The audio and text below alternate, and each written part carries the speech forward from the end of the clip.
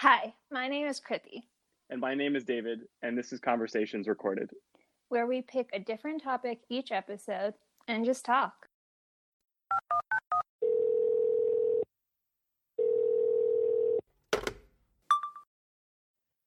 All right, we're recording. There we go. So I was thinking we talk about fear and maybe later pivot to how facts and fear go or don't go together. And I kind of want to hear your take on certain things regarding that subject, especially given the time we're in. Yeah. So the first thing that comes to my mind I wanted to ask you first is like, what are you afraid of? And then I think everything kind of stems from the fear of failure for me, like all the other fears. Yeah, like what other fears? Well, like just anything, like any of the kind of anxiety that I deal with whatever it is, whether it's work or other projects. It's all of that anxiety kind of stems back to like a fear of failure. Yeah. And then I guess like I have a fear of death as well. Okay, you're afraid of dying. Mhm. And where do you think that comes from? Also fear of failure? No, I think that comes from the fact that I'm agnostic in that regard and don't really know what's going to happen. The idea of, I mean, yes, to some degree, fear of failure, because there is this like, what if I reach the end of my life and I'm just like, oh my gosh, I didn't do everything that I wanted to do? And also, kind of the idea that I exist now and in a moment could cease to exist kind of freaks me out. Yeah, I kind of had a similar fear too of like not doing all that you wanted to do before you leave the earth kind of thing. Mhm. But like if you were to die tomorrow or I were to die tomorrow, like I'd be like kind of oh well, you know. I hope that something significant came to fruition from my short life, you know. Okay, I want to expand on what failure means to you then if you're afraid of it so much. What does it mean to you, failure?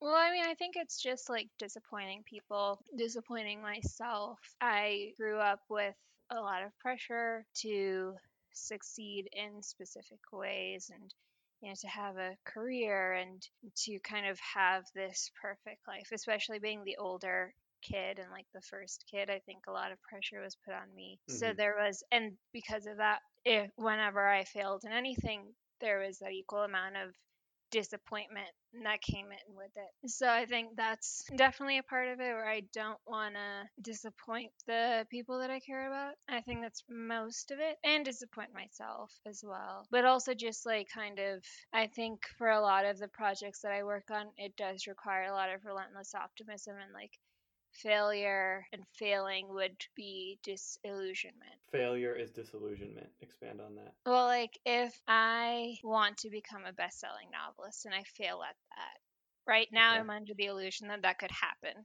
but I fail at that, and then that kind of destroys that illusion that that is something that I could do. And then at work, if you fail at a project, what does that mean? Well, I have anxiety, so a lot of times my brain will immediately jump to worst case scenario. So my brain would probably immediately be like, "Oh, you're gonna get fired. They're gonna realize that they even hiring you was an accident, and you're like the imposter syndrome kind of kicks in a bit." I think a lot of people, we've probably talked about imposter syndrome a lot, get that, especially if it's like their first professional job. Hmm. I know I felt that at times myself. So if I'm putting words in your mouth, correct me if I'm wrong. But like, it seems like the fear that you're talking about of failure comes from a responsibility that has already been put on yourself and that you've accepted or you're bearing that burden. And if you can't meet up to that level of responsibility, you're afraid of that. Yeah. Okay. Interesting. Do you have a fear of a tangible thing? Spiders. I don't like spiders. And You're like not alone, insects in actually. general. Like I don't insects it's less of a fear. It's more of like a you're just gross and I don't want to deal with you. But with spiders it is like an actual fear. Like I just don't. I can't. So I looked. You're not the only one who's afraid of spiders because not me personally because I'm a big fan of spiders, specifically Spider-Man. But when people were asked in a poll of what are they most afraid of, the 4 top answers were snakes, spiders, heights, and being trapped in small spaces. So like claustrophobia. Yeah, I have claustrophobia. But it's not Yeah. that bad. It's not like if I get stuck in an elevator, I'm fine. Where I think like a lot of people have claustrophobia that flares up in situations like that. For me, it's more of I think when I have anxiety, the way it manifests and the way an anxiety attack manifests is my surroundings feel a lot smaller and I immediately want to run away and break away from that. So I think that's kind of where my claustrophobia is. Fear of heights, I don't. I used to have a pretty bad fear of heights. I don't think it's as bad anymore. And snakes, I think I would be scared of them if I came across them more, but also because I lived in India where snakes are really common. Like in where I live, where my parents live in India now, there are like cobras and stuff. So Mm-hmm. it's kind of like there are just things that I do instinctively to avoid it. Like even here, even though I know Yeah. there probably aren't a lot of snakes around, I'll avoid walking on like tall grass because in India you're not supposed to walk on like tall grass because that's where snakes That's where hide. they thrive. Yeah, Yeah. so things like that I still do here instinctively because it's just kind of how I was raised and like things that just kind of were ingrained in me, but I don't know that I'm scared of snakes. Like I can see them and not be terrified. I don't think Mm-hmm. I could I think poisonous snakes, yes. Like if I see a cobra, I'm gonna be scared. But I'd also probably just I it's not the same. Like with spiders, I have a very visceral reaction, which it's like paralyzing almost. Whereas with snakes, I Not don't like get a that scream paralyzed. reaction. No, I don't scream when I'm scared. I freeze. You freeze. Okay. Yeah. Yeah, I have a friend who's like terrified of snakes and she can't even see a photo of a snake without. I don't like things that aren't scared of me. I guess me.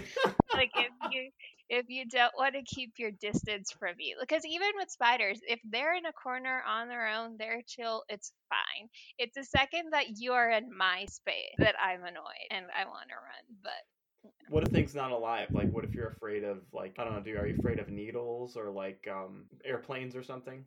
no, I fly too much to be scared of flying. I am an anxious flyer, but that's not because of any fear associated with flying. It's because normally, if I'm jet lagged, depression comes into the picture. I'll feel nauseated. I have pretty bad motion sickness. That's kind of more of where my anxiety comes from, not Mm-hmm. necessarily from the plane itself. Got it. Okay. Like a couple fears I have. I'm not a big fan of scary movies and like blood and needles. Needles for some reason I get on edge. I can't really do shots that well. Not like alcohol, but like blood drawn or things like that. I used to put on my headphones whenever I was getting a shot or blood drawn or something with a needle and like blast through the fire and the flames.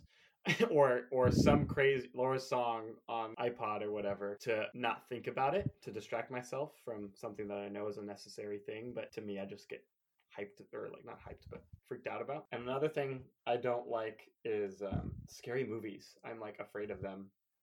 I just like unnecessary for me to watch. Like I don't know why I need to watch a scary movie, you know? The only time I will watch a scary movie if it doesn't have like too much blood, like I just can't handle blood and gore and like cutting and blah. And if it's in like a social setting and everyone is in on it but me, kind of thing. So like my favorite scary movie of all time, I think we saw together, was A Quiet Place with our group of friends. Yeah. And I really liked that movie. The part 2 is apparently coming out, and like I don't know why I liked it so much. It was maybe because it was in the theater and we were surrounded by all our friends and we were like hiding in our jackets, like. I was there was the one scary movie that was a Korean film that recently won, I think, an Oscar, right?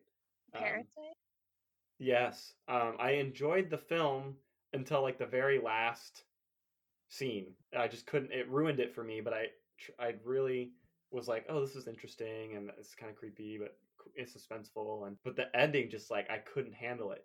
So I don't know why I have that fear, even though I know things like that probably won't happen or I'll witness in my life. But like, I just can't handle scary movies. Well, I think for me, it depends on the fear. Like, I can't handle psychological thrillers because that's just too real.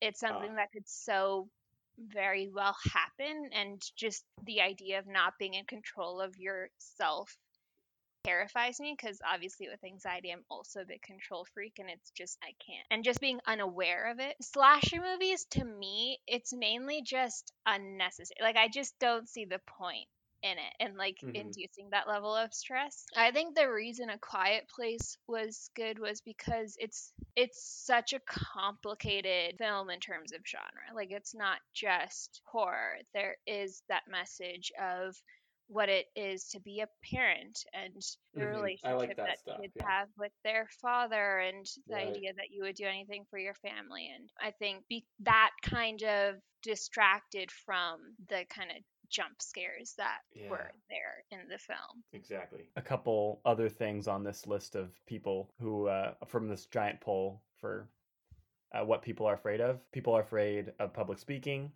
They're afraid of mice, strangers, dogs, crowds, blood, needles, airplanes, darkness, fire, drowning, and so on.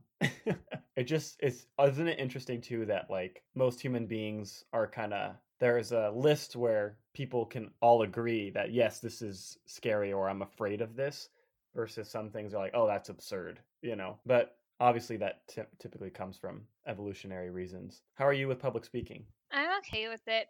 I think because I've done it so often, and I did Model United Nations in high school, I've done a lot of public speaking in general, because I was so introverted as a kid that teachers kind of pushed me into it.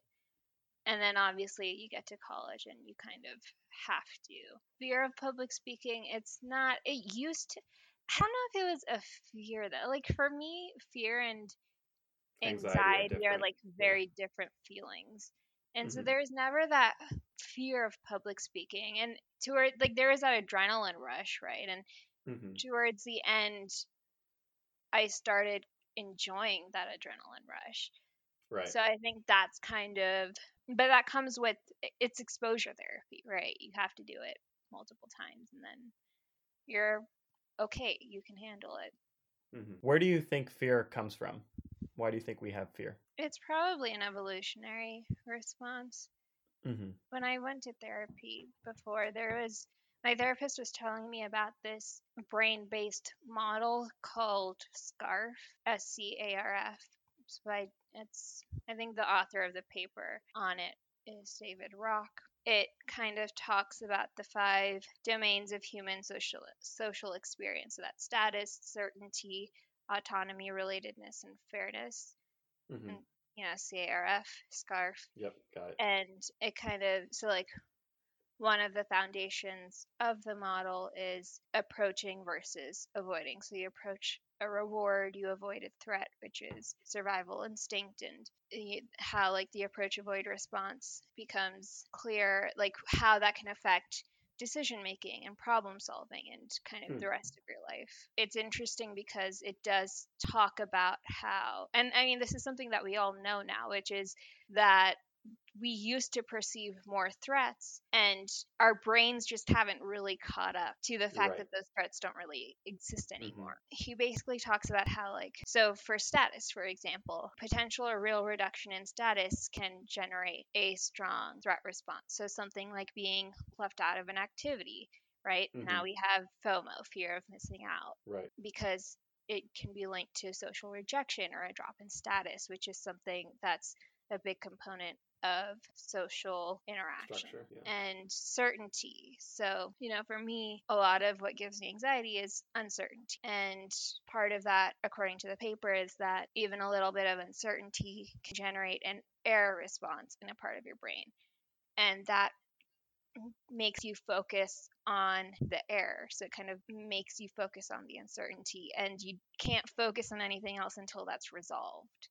So, and as the uncertainties get bigger, obviously you're going to spend even more and more time trying to figure out how to fix that uncertainty. And this can get especially debilitating when you don't know how to fix it, when there is no resolution. It's interesting to kind of think about how a lot of it is based on things that, evolutionary, we probably did experience at some point. And now we have our own modern way of having these parts of our brain trigger.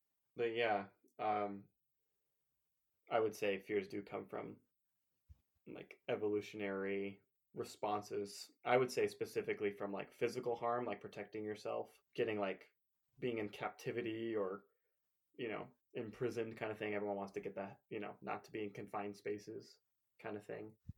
And probably poison too. You're afraid of getting poisoned, so you're careful of what you eat or careful of your life because that helped the hunters and gatherer society survive. But I still think that even today in modern times, those perceptions of those dangers still trigger us to have fear. And like you said, oh, we haven't really evolved to have that fear instinct go away. I would say because there are still elements of fear that are being used to capture our attention and filter what we want to hear or don't want to hear. I would argue that the world seems scarier than it actually is because we hear a lot about the negative things that happen or like the outliers. Oh, you had this plane crash or this attack or this car accident. And not to undermine all those things, but since we want to know about those extremes, because that fear fills our fear instinct. And I think that's why we watch those things is because it's scary. So the reason that we haven't evolved past this fear sense, I would argue that it's possible for us to survive in this world. It's not as hard and to be in small groups and be nomadic. Like you can be more sedentary and establish a base for yourself and thrive. For some it's difficult.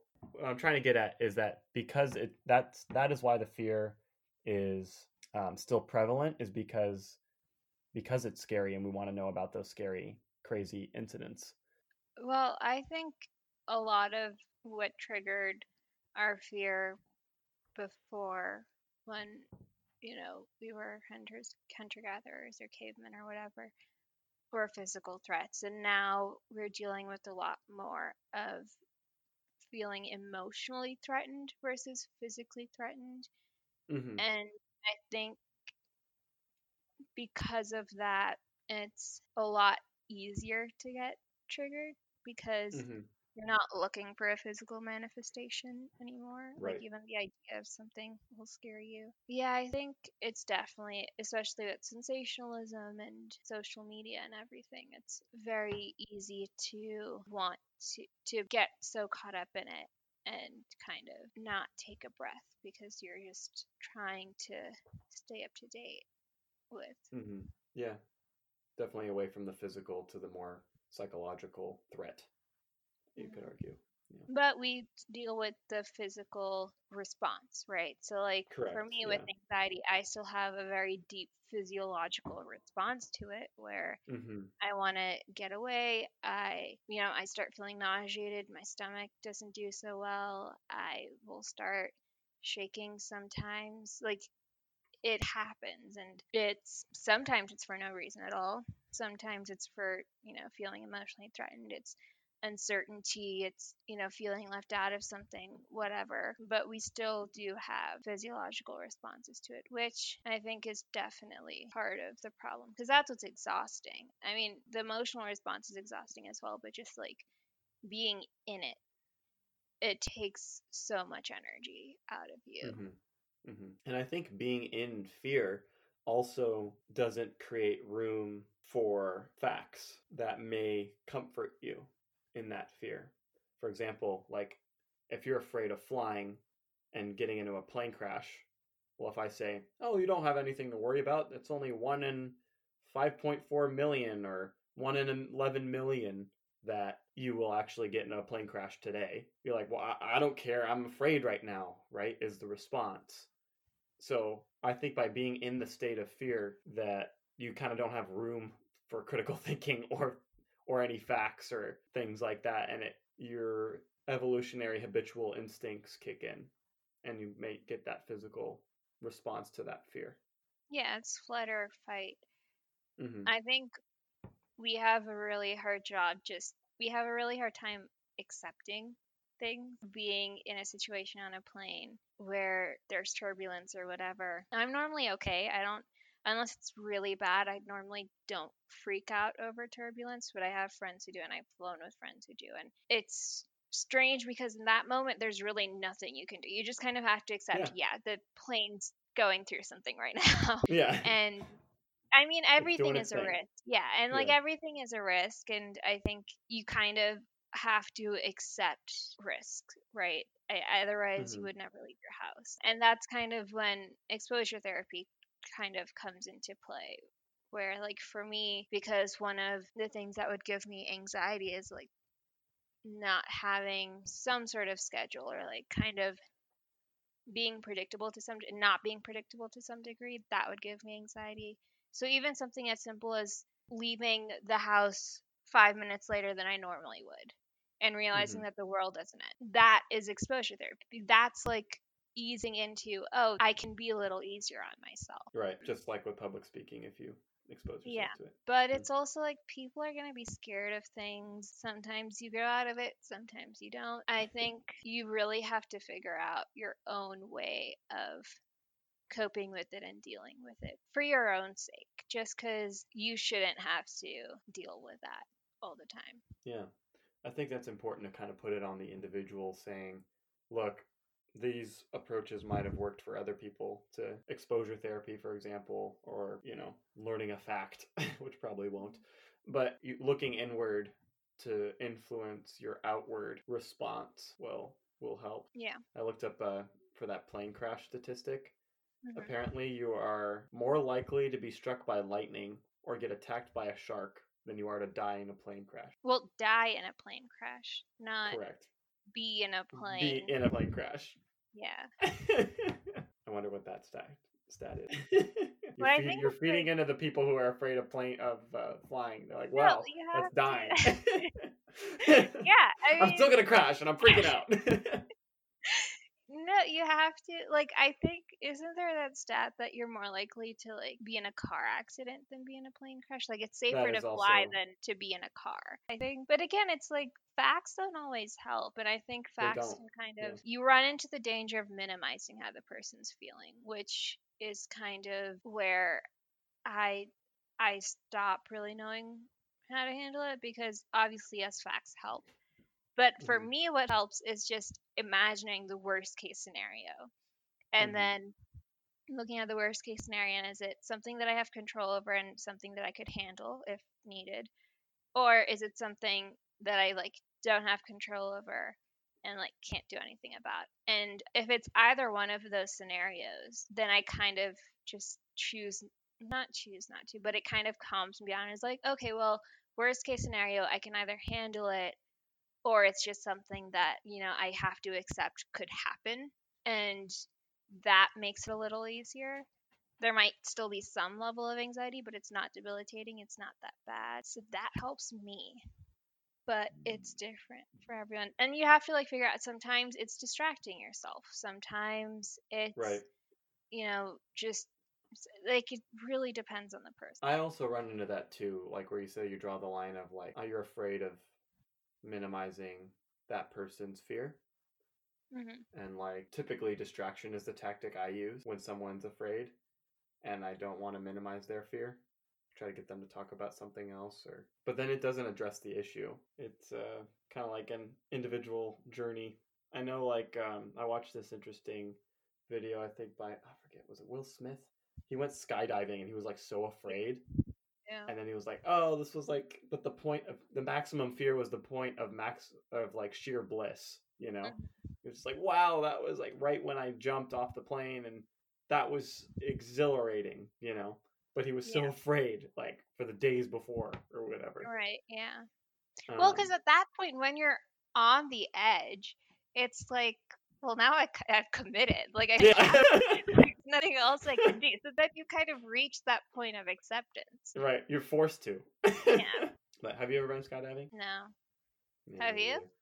I know I haven't, but I almost did a couple times, maybe 2 or 3 times. Yeah. Another thing that really helps me when there's just like a looming sense of fear that I might be experiencing or other people might be experiencing the best advice I give is this, or what I try to practice, is don't make a lot of decisions until the panic has gone away. Just kind of like Yeah. chill, you know? Yeah. That's what I do too, because I have a habit of making really rash decisions when I'm anxious. So I've kind of Mm-hmm. stopped doing that and just like if I'm in a situation where I can't do anything about it, then I'll move to distracting myself thinking about something else. It really depends. I'm either distracting myself or accepting it and moving on. Yeah. It really depends on the situation. Mm-hmm. And you can prepare for it. For me, when I'm traveling and I know I'm going to be jet lagged, which means I'll probably deal with symptoms of depression for a couple days and I'll be anxious for a couple days. My stomach might not do too well, things like that. If I know that that's going to happen, I'll prepare for it in advance. And make sure that I have motion sickness wristbands, which help me. Some people prefer the pill. It's, whatever makes you Hmm. feel better. And then if I'm going home, it's not as bad. It's normally if I'm traveling back, in which case, I'll try to, before I leave, make sure that I have things that'll bring me comfort when I get back. I'll make sure I'll have my priorities set. So I'll have like the bare minimum that I need to do, and I'll push myself to do it. And after that, if I don't feel like doing anything, I don't feel like doing anything. That's fine. So things like that, Mm-hmm. where you do have to, I just like emotionally and mentally prepare myself for what's about to happen, because the fighting makes it all worse. If you're trying to fight Right. it and be like, oh, like, why is this happening to me? I wish this didn't. I wish I didn't feel like this. Then it's just going to make it all worse. Right. That never helps. So just don't react when you're in fear, I guess, you know. And I feel like that advice, or that recognition of making few decisions as possible until panic has gone down, is pretty spot on right now.